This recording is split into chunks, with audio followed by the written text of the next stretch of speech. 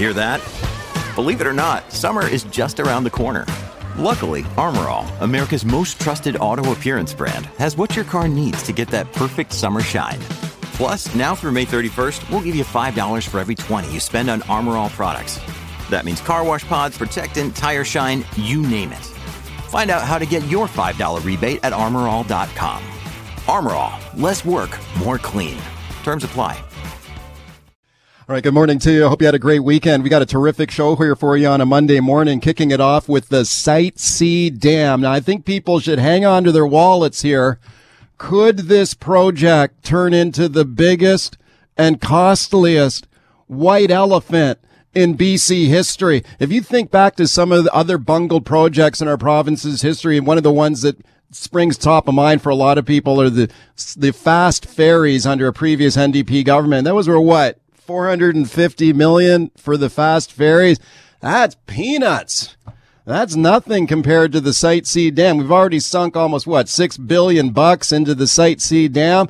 Now you've got reviews going into this project. There have been nightmarish engineering challenges in trying to get this thing built on the Peace River, largely to do with the unstable land base next to the river. Now Premier John Horgan not ruling out pulling the plug on this project. Have a listen to this. This is Horgan during the election campaign.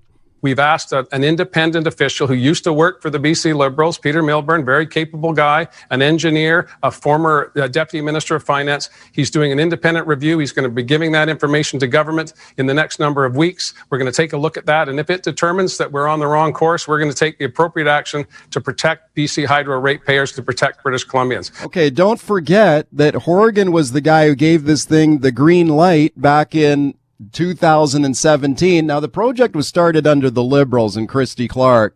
Horgan and the NDP campaigned against it. They were opposed to the project. Horgan decided, you got to keep going. It's just too far down the tracks. It's past the point of no return. We've got to keep building it. Now they're saying they might cancel it. Really? Not ruling that out? Wow. This could be a disaster for British Columbia taxpayers and for the province as a whole. All right, we got some great guests on this to talk about it. My first guest is Sarah Cox, a very fine reporter for the Narwhal website. She has done some of the great sort of primary digging on this story. Some of the FOI documents that she has uncovered has given us a much clearer understanding of what's going on there. She's the author of the award-winning book, Breaching the Peace, the Site C Dam and a Valley's Stand Against Big Hydro. I'm very pleased to welcome her. Hi, Sarah. Good morning, Mike. Thanks a lot for coming on. Congratulations on all the work you've done on this, because I think that a lot of British Columbians, are struggling to understand precisely what the challenges are up there. So let's start with the situation on the ground right now. How much have we spent on this thing so far? Well, I'm hearing between $5 billion and $6 billion so far. When the NDP made the decision in 2017, it was about $1.9 billion in sunk costs. But as energy experts and financial experts say, it's not how much we've spent, but the spending that is still to come that we should be considering. They kind of equate it to, if you've got an old car and you keep pumping money into it, at what point do you bail and say, I'm just going to put my money into a new car, or just put it in the bank? Right, yeah, because some people are saying, well, oh man, we've already spent $6 billion, you can't stop now. But I don't know, I've heard other people call that a fallacy, and that sure, you can stop. Why keep throwing bad money after good, So right now, can you tell us exactly what the problem is up there and why the costs just keep ballooning out of control? For sure. So Site C has always been a risky project, and now it has become an extraordinarily risky project for two related reasons. There are these geotechnical problems. They've been a concern from the beginning because the dam is not being built in a narrow rocky canyon, as you see with most dams in Western Canada and the Western U.S. It's being built in a valley notorious for landslides on shale, which is essentially compressed mud. And that has led to probably BC Hydro's worst nightmare, where the concerns that were flagged years ago about possibly being a problem have now become a nightmare. And these problems relate to the stability of the dam itself, which has a weak foundation. And the public found out at the end of July that BC Hydro doesn't know how to fix these problems, how long it will take, or what it will cost. Okay, can't they just pour a whole bunch of concrete down there? Well, that's what they've been doing. They've been addressing problems so far by putting concrete on. But the problem is, if you've got a weak foundation, then the concrete is on a weak foundation, and that leads to all kinds of problems down the road if you continue, unless you can address the problem of the foundation itself. Right. How about the impact of the COVID-19 pandemic? Has that slowed construction up there as well? Well, it doesn't seem to have slowed construction, except they did scale back the workforce temporarily. I think the bigger impact of the COVID-19 pandemic is that it's hard to get international geotechnical experts here to help them figure out the problem, and that, of course, the COVID-19 pandemic is going to cost more for every business just because of the precautions that need to be taken on work sites. But these issues were there long before the COVID-19 pandemic. And while the pandemic might add to the costs, the problems were there before the pandemic. Right. Speaking to reporter Sarah Cox from the Narwhal website on the Site C dam, I think one of the key questions here is who knew what when? You know, if you go back to December of 2017, that's when Premier John Horgan announced, we're going to keep building this thing. It's too late to stop it. What kind of information would have been available to his government at that time about the potential for this project to turn into a disaster? Well, in terms of the cost, the NDP had in front of them at the time a report from the independent BC Utilities Commission that said that the price tag for the project could exceed $12 billion. Had they done research into the cost of large dams around the world, they would have very easily discovered that there was an Oxford University study that looked at large dams around the world and found that they suffered average cost overruns of 96%. They could have gone digging into the Site C budget and asked questions, because the dam was very clearly heading for cost overruns even at that time, above and beyond the extra $2 billion that the NDP tacked onto the price tag. And then they had warnings from people like David Vardy, who's the former chair of Newfoundland's Public Utilities Board, kind of the equivalent of the BCUC, saying, wait a minute, BC, stop now before you get into the same situation that we're in Newfoundland and Labrador. Right. Some people will argue that we should keep building the thing anyway, despite the cost exploding out of control, despite the engineering challenges on the land base next to the river, because this thing will produce a lot of clean power. So let me play this here for you, Sarah. This is Blair King, who's an environmental scientist. He's been a guest here on the show discussing this issue in the past, and he points out we're going to need this clean power. Here's what he says. The economics say, based on all the analyses of energy requirements, electricity requirements going into 2035, we do not have access to the electricity we will need. And as a consequence, that electricity is going to get expensive. And dispatchable electricity is an incredibly valuable resource that can be sold at very high prices. Okay, making the argument that, look, everyone's switching over to electric cars, the population is going to continue to rise. We need more clean electricity, especially to combat climate change. Is that, I don't know, what do you think of that argument to keep building the Site C dam? Well, first of all, if you look at the facts, energy demand in BC has been stagnant and has even decreased slightly since 2005, despite a rising population. Even BC Hydro says that energy from the dam won't be needed for at least 10 years, if ever. We look at the BC Utilities Commission's findings that say that BC Hydro has historically overestimated energy demand. And then we take a study from, say, the C.D. Howe Institute that just came out that said that even if we take the money that we would spend on the Site C dam from here on in and invest it in other energy sources, we could have the same amount of energy for less money. So there's the question of how much energy do we need? The facts don't stand up to the fact that we urgently need energy. And then there's the whole question of clean. The Site C Clean Energy Project, what's been marketed as a clean energy project. But when you look at the amount of concrete that's going into it, it's a major greenhouse gas emitter. And that concrete's being put together with coal ash from Alberta coal-fired plants, 532 trucks a month in 2019. And there's increasing evidence that large hydro reservoirs are major emitters of greenhouse gas emissions, including methane, which is 34 times more potent than carbon dioxide. So, yeah. Okay, last question for you. There's a review going underway by a guy named Peter Milburn who's looking into this project. When are we expecting to get the results of that review? Well, we haven't been told. It should be coming in the next couple of weeks. And I think the big question to ask is, will the full information from that review be made public? Because one issue with this project all the way along has been the complete lack of transparency to the public, who are, of course, the de facto owners of the dam and the people who will be paying for it if the power comes online. Thanks for coming on today. My pleasure. I've asked the Minister of Public Safety and the Solicitor General to issue a requirement for the wearing of masks for all indoor public and retail spaces for staff and customers, except where eating or drinking.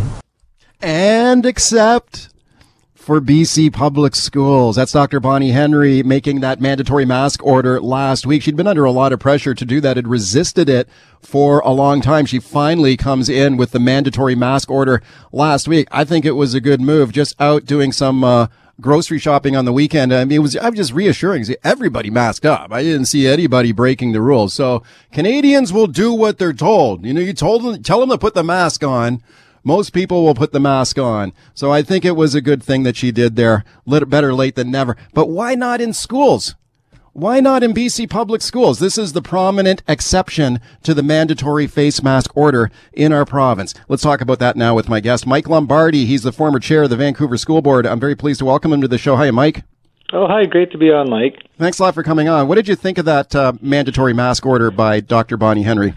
Well, I think it was very good. It was a little late coming, but, as you said, it's reassuring. I think, why is it that every other health officer in the country has mandated masks in their provinces? Because the science shows that it's another useful measure. So it's good that she did that, and I think what it does is it reassures and reinforces to people that it's an important safety measure. It's not the only one, but it's an important one. So that was a good decision. Yeah, I know she was worried about enforcement. She was worried about people who don't put the mask on being isolated, targeted. Maybe there could be disputes, confrontations, and we may very well see that. But I think the greater good was getting people to mask up, because in my experience, or what I saw in the past few days, most people will follow the rules.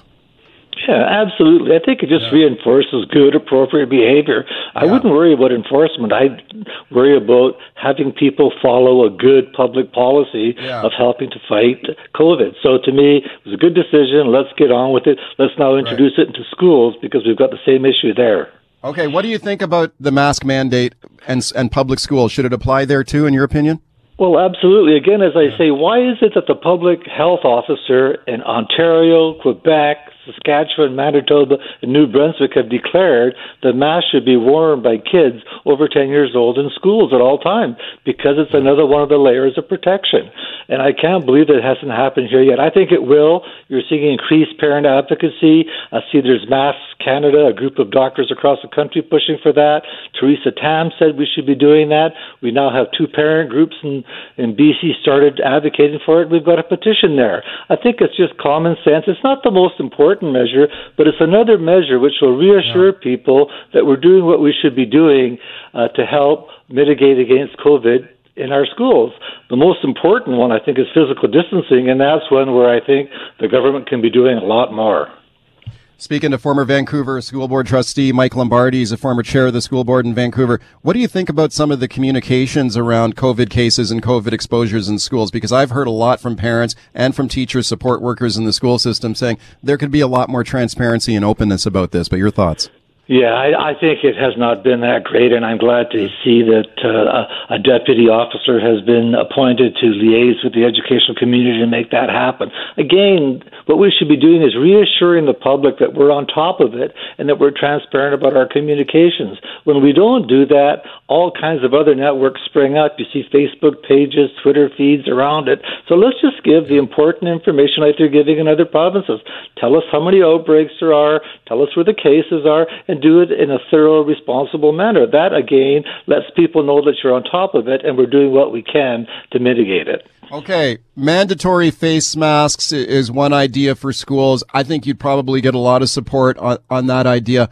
What else, what other measures do you think the government could reasonably put into place here to make schools safer? Yeah. Well, again, as you know, if you look at the layers of protection that are identified by the Center for Disease Control across the country, it says physical distancing is the most important. And I think the government really missed out on an opportunity that when schools started this year, they didn't plan for physical distancing. They should have done what they've done in Vancouver Secondary. And Vancouver Secondary made a decision that they were going to keep their class sizes down to 15. So kids go in one day and then they work remote and home study the next day. And as a result, you've got no more than 15 kids in a class and you can do physical distancing.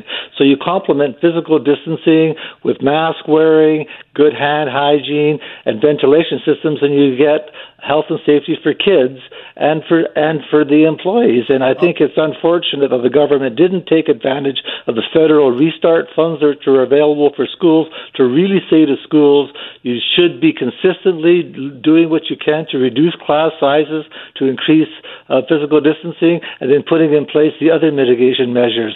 I think they took a more of a haphazard approach instead of taking a consistent, direct approach, which has been done in other jurisdictions. Okay, the teachers union in British Columbia has made similar points, saying let's have smaller classes, 15 kids in a classroom, and the cynical out there might say, well, you just want the government to hire more teachers, because if you have smaller classes, wouldn't you have to hire more teachers? But the union, I believe, is saying, no, you wouldn't necessarily have to hire more teachers because you do it just like what you just described there.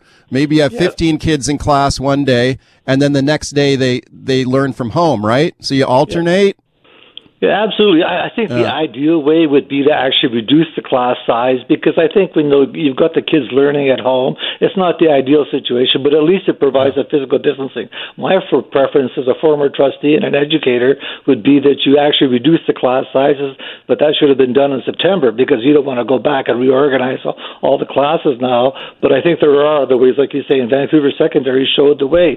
What the government should have done is said, listen, we're not going to just leave it to you to do what you want. Give some direction. We know good policy works, and I wish the government had given more direction to school districts to follow the model, because what we're now seeing is a haphazard, inconsistent approach across the province and even across school districts.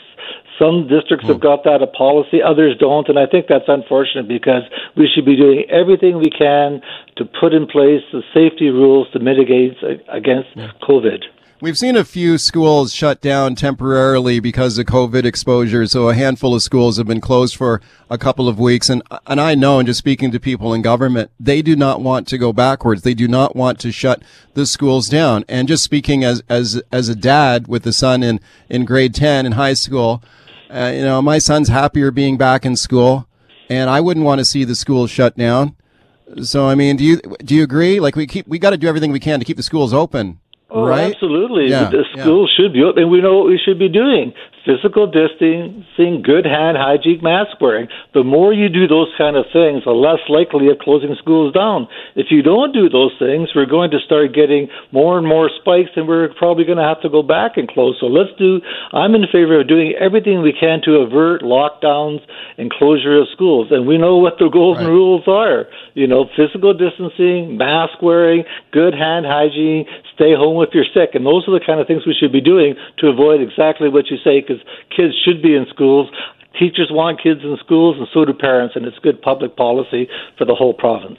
What do you think about the COVID safety measures in place and how they impact student learning and the mental health and well-being of kids, teachers, support workers, everybody?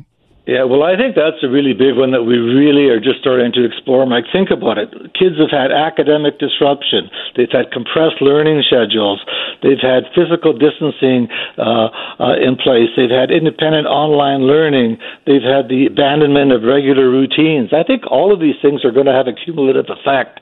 And I think, we need to really be paying attention to the mental health and well-being of kids. And one of the things I think we should be doing is having a dialogue with teachers and the community, and perhaps even a commission of inquiry to look at what are the impacts on kids of everything we've done during the COVID pandemic, and then come up with ideas and solutions to mitigate that. Because in the end, the mental health and well-being has to be in place to facilitate good teaching and learning. Mike, thanks for coming on today. Great. You're welcome, Mike. This episode is brought to you by Shopify. Whether you're selling a little or a lot, Shopify helps you do your thing, however you cha-ching. From the launch your online shop stage, all the way to the we just hit 1 million orders stage. No matter what stage you're in, Shopify's there to help you grow. Sign up for a $1 per month trial period at shopify.com/special offer, all lowercase. That's shopify.com/special offer. Okay. All right, welcome back to the show. We know Dr. Bonnie Henry has advised the public to go skiing at their local hills, which means if you live in the Lower Mainland but you regularly visit Big White in the interior, or maybe you live in Kelowna and you want to go visit Whistler, you are now discouraged from traveling to go skiing. Our show contributor John Jang joins us now with a look at how that will impact the industry.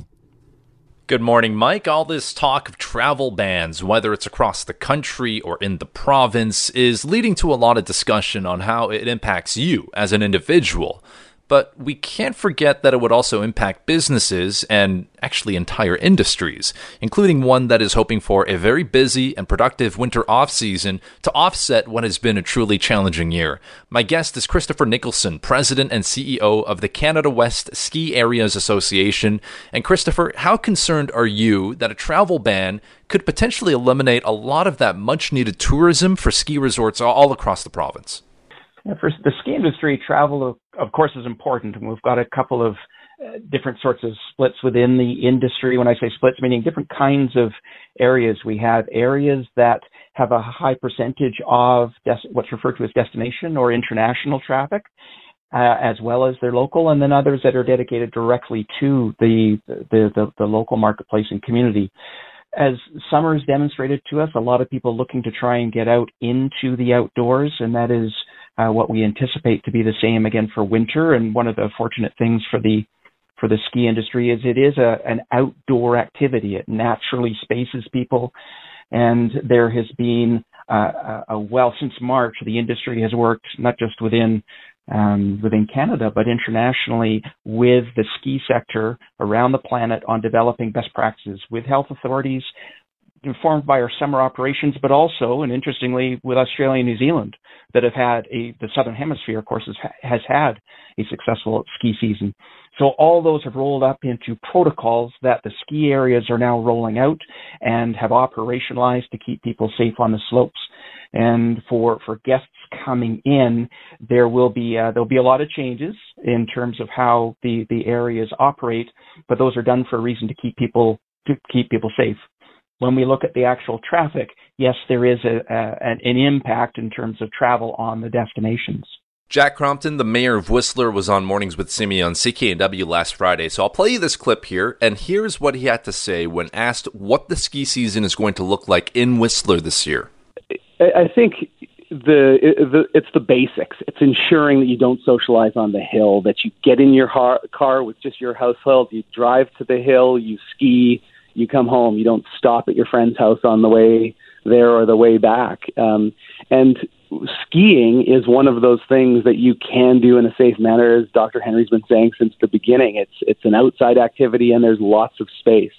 And so I think that it will be, doing those things that we've all learned to do as a part of this process and ensuring that you're doing them well.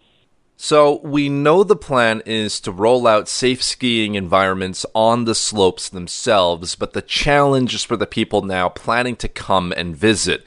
A travel ban really does complicate people's plans for this entire season. Yeah, there's a lot that's going on, and there's still clarifications that we're seeking. And if we're looking in terms of impact to the communities, if we're looking at changes that are or travel restrictions over, let's say, a 2-week period, that is something that will impact the industry, but something that the industry can withstand. If we're talking about restrictions that carry through the critical Christmas period and into peak destination or into peak seasons into the January, February, March period, that will have a greater impact. There's within British Columbia, the industry is a $2 billion industry, and perhaps more importantly, there's 22,000 jobs that the industry provides and generates payroll for, pays out wages and salaries for families. And so this is a key part for many communities where winter or ski itself is the driver of a winter tourism in Western Canada. And when we look at the impact on our communities, especially rural communities around the province, this is significant and important for the province. I have friends in Revelstoke. I have lived in the East Kootenay, close to Kimberley. I've been to Fernie. I know these communities depend a lot on tourists from Alberta to make sure that their ski season is robust and healthy. How worried are you for some of these smaller ski hills, like the ones I mentioned, that could be looking at a very challenging winter season, financially speaking, if they can't depend on tourists from other provinces to come and visit? Well, I'll put it this way. Mr. Trudeau, if you are listening, the CEWS program, or the federal wage subsidy, is the key for this business survival, and ski resorts are a part of that as well. When we're talking about the hardships and challenges that things like travel restrictions would impose, the federal wage subsidy is a program that allows employers, it doesn't matter the sector, to keep people on the payroll. This is even more important in rural areas where when you've got keeping people on payroll is critical, because if they are leave employment or laid off in a particular industry in rural BC, oftentimes they will leave and move elsewhere because there's limited number of employment opportunities in that area. And trying to retain someone and bring someone back and recruit into rural communities is even more challenging.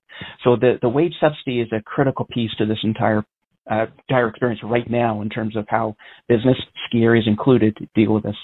He is Christopher Nicholson, President and CEO of the Canada West Ski Areas Association. Christopher, appreciate you giving us some time here today. And more than anything, I think it's important to note that after a very challenging 2020, with December just around the corner, lots of people want to make sure that they can safely enjoy the ski hills if possible. But the whole notion of a travel ban is certainly complicating that discussion. Get outside and stay healthy. And my one message and request of guests is to look at the ski area websites before you go. The ski areas have spent months developing safe protocols, and those protocols have allowed the ski areas to open and to provide an experience for guests. So please check the websites before you go to understand what the protocols at your particular area might be. All right, welcome back to the show. Quick programming note for you. Next Tuesday, December 1st, is CKNW Kids Fund Pledge Day. We may not be gathering in person this year, but we will still be raising money all day long on CKNW, bringing you inspiring stories from the BC kids, supported by your donations. And make a difference by making a pledge this year. Details at cknwkidsfund.com. CKNW Kids Fund Pledge Day is next Tuesday, December 1st. Really looking forward to that. Okay, let's talk a little cars here now. If you're in the market for a new car, maybe you're thinking about going for an electric vehicle this time. Maybe you think about going for the traditional gas-powered vehicle. Or what about a hybrid? Lots of choices out there. Very pleased to welcome to the show right now Dan Ilika. He is a car reviewer and writer for Autotrader.ca. Dan, thanks a lot for coming on. Hey, Mike, thanks for having me. I appreciate it a lot. Dan, sometimes I think about my very first car, which was a 1969 VW Beetle. I bought it for $250, and it was a rust bucket, but I'll tell you what, I loved that thing. It was blue. It had a white kind of racing stripe down the side of it. And, it was a nerd car, but that's okay because I was a nerd in high school, so it was fine. And I'll tell you what, I loved driving it because it had a stick shift, you know? So I used to think I felt like Mario Andretti driving that thing because I was driving a stick shift. How come people don't drive stick shift anymore? Or it seems like most people don't. Yeah, definitely not, what it used to be in terms of market share. And I think a lot of it just really comes down to convenience, right? Automatic transmissions. when you're stuck in traffic, it's a lot easier to rest your foot. And now even more than just having an automatic, most modern automatic equipped vehicles have a brake hold function. So you're stuck in stop and go traffic, come to a full stop, apply the brakes, and you can let your foot off the brake pedal and it'll keep the brakes engaged and your brake lights on. So you can kind of rest both feet. Whereas obviously in a manual, you're constantly having to work that clutch pedal. So around town, it's not great, but it's still, both of my cars are manual and I still absolutely love it. Like you're saying, it makes, I have a 1995 Mazda Miata. It's not exactly a fast vehicle, but it is so much fun to drive. Oh, yeah, for sure. And in Vancouver, we got a lot of steep hills in parts of Vancouver. Sometimes it's a little tricky rolling back on a hill with a manual stick. Absolutely. It can be, even with the hill hold function that most modern manuals have, it's still a little bit unnerving. Somebody gets a little bit too close behind you. So, I do respect and appreciate people looking to kind of take that hassle out of the drive experience. Sure. But on the flip side, I look at it and say, if even a sliver of your being enjoys driving, I highly, highly recommend heading out and getting yourself a manual. All right. I'm glad to hear you're old school on that one because I think it is more fun to drive for sure. Dan, you do a great job on autotrader.ca. I've been checking out a lot of your columns posted on there. I encourage people to give you a follow on Twitter. Just follow me on Twitter and you'll see Dan. I just retweeted some of his stuff. So let's talk about one of your recent columns, and that was if you're in the market to make a decision on a new vehicle, a lot of people thinking about an electric vehicle these days. I guess we still sell a lot of traditional gas-powered vehicles as well, but you like the hybrid, right? The hybrid vehicle? I do. I think it's a nice kind of, I don't want to necessarily call it a stopgap because, the technology is fantastic. But if you're on the fence, if you haven't driven anything electrified yet and you're a little bit worried, if range anxiety is still, something that's lurking in the back of your mind, a hybrid is a great alternative. I'm in one this week, and I'm in the brand new, the 2021 Toyota Venza. Fantastic, give or take about the size of a Toyota RAV4. It's got the hybrid powertrain, and this week I've been averaging 6.0 liters per 100 kilometers, which is pretty fantastic, especially considering the size of this thing. And there are no sacrifices. So if you want to go on a long road trip, you don't have to worry about, well, do I have enough electric range to get there, or is there a charger along the way? Because you can just, fill the tank with gas and off you go. Right. Are the hybrids typically more expensive, or are they cheaper than, say, a full electric? They're cheaper than a full electric, and they're more expensive than a conventional gas-powered vehicle. Though that's really changing. As the technology spreads, it's definitely coming down in price. So you take this Venza or you take a RAV4, it's price competitive with the conventional powered RAV4, and the same goes with the Ford Escape. Ford's really positioned that strategically. So the Escape Hybrid only comes as a single trim. There's a couple options that you can throw on there: all-wheel drive, a head-up display, a panoramic sunroof, but it's priced at about $3,000 less than the equivalent gas-powered model. Okay, so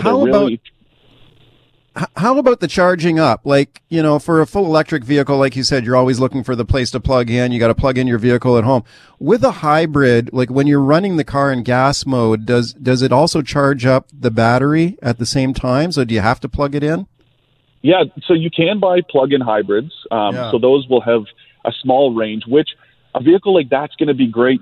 I know that the Vancouver City Council has tabled some plans to have a sort of congestion tax where, gas-powered vehicles will have to pay to come into the city.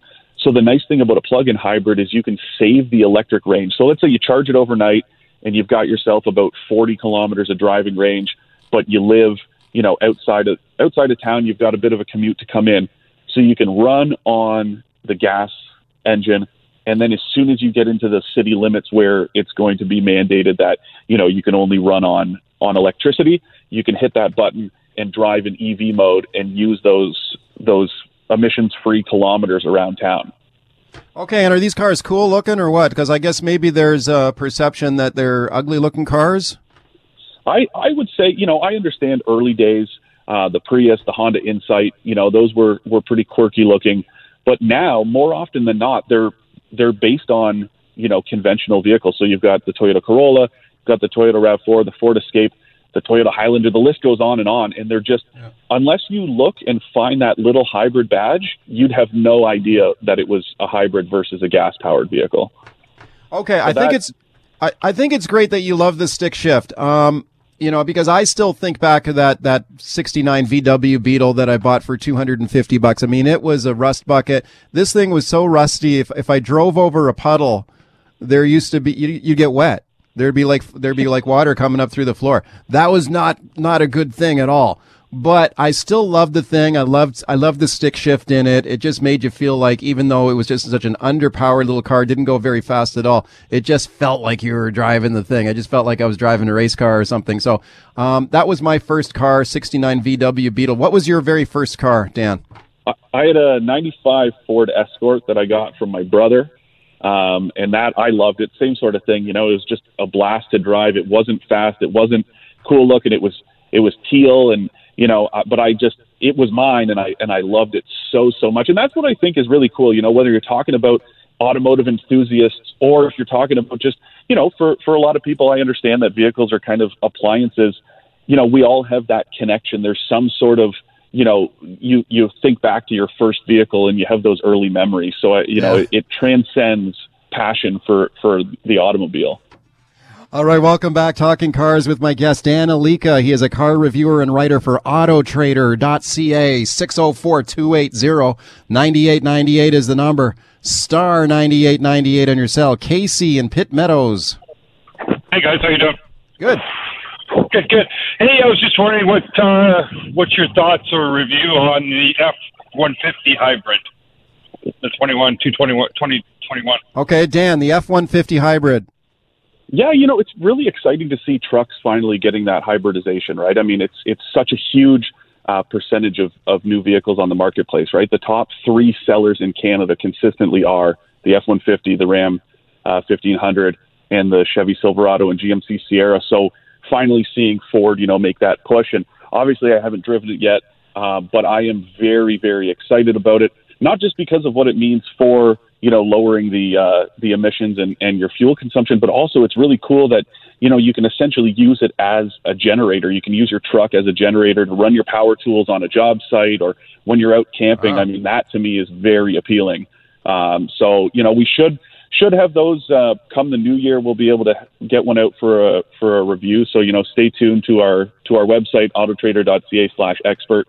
As well as our YouTube channel, but I am very optimistic about what that means for the future of full-size trucks. Right. And would they sacrifice any power there, do you think? No, not at all. Okay. It's obviously, it's hard to say. Like, chances are it's going to drive different, but for a couple different reasons, I am confident that Ford's going to kind of maintain the integrity of the truck, because that's what a truck buyer ultimately wants, right? Is the power to tow, to haul. And so you're not going to have to worry about that, because with the electric motor, no matter how small or large it is, you get instant torque. So it's more of a supplement to the gas engine than a detriment to it. Okay, that is exciting. Ian in Vancouver. Hi, Ian. On. Good. I missed the early part about why you were saying that your next vehicle should be a stick shift. I learned on a stick, and could you just go over those reasons? Well, I didn't say your next vehicle should be a stick shift. I just think that a stick shift is more fun to drive. Totally. Yeah. Totally. I have great memories we had a POS 9000 Datsun B210 truck on our farm that I learned to drive on in the snow in Ontario, and it was responsive. You were more engaged in driving, I think, than you are with an automatic. Yeah, and you really learn more about how a car works. From the drivetrain perspective, when you're driving, especially in conditions that aren't the best, because you get a better sense of traction and whatnot. But really great memories of learning that. I don't know how many people are learning to drive stick shift anymore. Yeah, I'm not sure either. I know my son is getting ready to take his test and stuff, and I'm going to try and teach him how to drive a stick shift, but I'm also going to make sure he gets some professional training. But in your experience, Dan, do most young drivers or new drivers, a lot of them probably don't even know how to drive as standard? Yeah, I mean, I have heard of driving schools across the country, no longer offering manuals just because there's not an interest. But I will say, for parents of teens, yourself included, Mike, a kid who's about to, learn how to drive, a manual transmission is a great little safety net to keep the phone out of their hands behind the wheel because they just can't, right? Yeah. And I know it sounds so silly, but I think it's a great kind of safety net that you can say, hey, well, how are you, if you're, driving a manual, you've got your right hand's on the shifter, because you got to constantly be running up and down the gear. So there's less of a chance for them to pick up the phone. Oh, I love it. I hadn't even thought of that. That's a great point. Let's go to D on the line in Poco. Hiya, D. Yeah. Hey, Mike. How you doing? I'm good. Standard all the way. Yeah. Oh, absolutely. And as Ian just said, my nephew, who's 18, is just about to get his license. And next time he visits me, I'm totally teaching him how to drive a standard, if for no other reason than safety. Yeah, for sure. I mean, I'm actually looking forward to teaching my son how to do it. I think it could be kind of fun. I just got to make sure I find the biggest parking lot I can find so he can be as safe as possible. But, I think it's going to be kind of fun to teach him how to do it. Let's go to Vicky on the line in Kelowna. Hiya, Vicky. Hi. I just want to tell you, I drive a hybrid, and my hybrid charges its own battery while I'm driving.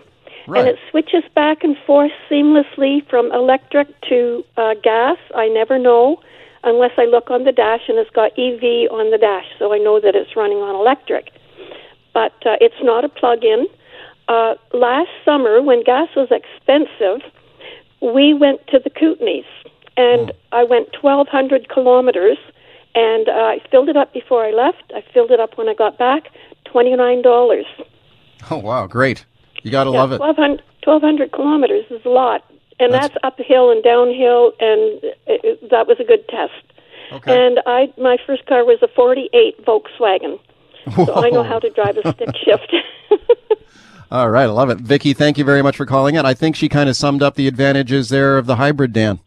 Yeah, definitely. That's the thing, right? So Toyota markets its hybrid system as a self-charging system, as a way to kind of bridge the gap or inform people who might not necessarily understand how it works. But, Vicky was spot on. It's the gas engine. So Toyota's hybrid system works. It's got dual motor generators under the hood with the gas engine. One of them is going to be feeding energy back into the battery pack. The other one is going to be powering those front wheels. And then it's also got regenerative brakes. So every time you slow down, it's going to pump more energy into the battery for you to use later on. And then if you have an all-wheel drive one like this Venza or like the RAV4 or the Highlander, it's got a separate electric motor in the back that drives the rear wheels, and that's completely independent of the rest of the powertrain. Okay. And it's just very cool. It's cool technology, but, like she said, it's very seamless, and you often don't even notice when it's working, but you will notice, at the pumps or when you take a look and realize, hey, I haven't filled up in, 2 weeks, and I've clocked, 800 kilometers. So it is very nice. I love it, Dan. It's been a pleasure to have you on the show today. We'll love to have you back. Thanks for coming on. Yeah, thanks so much, Mike. Take care.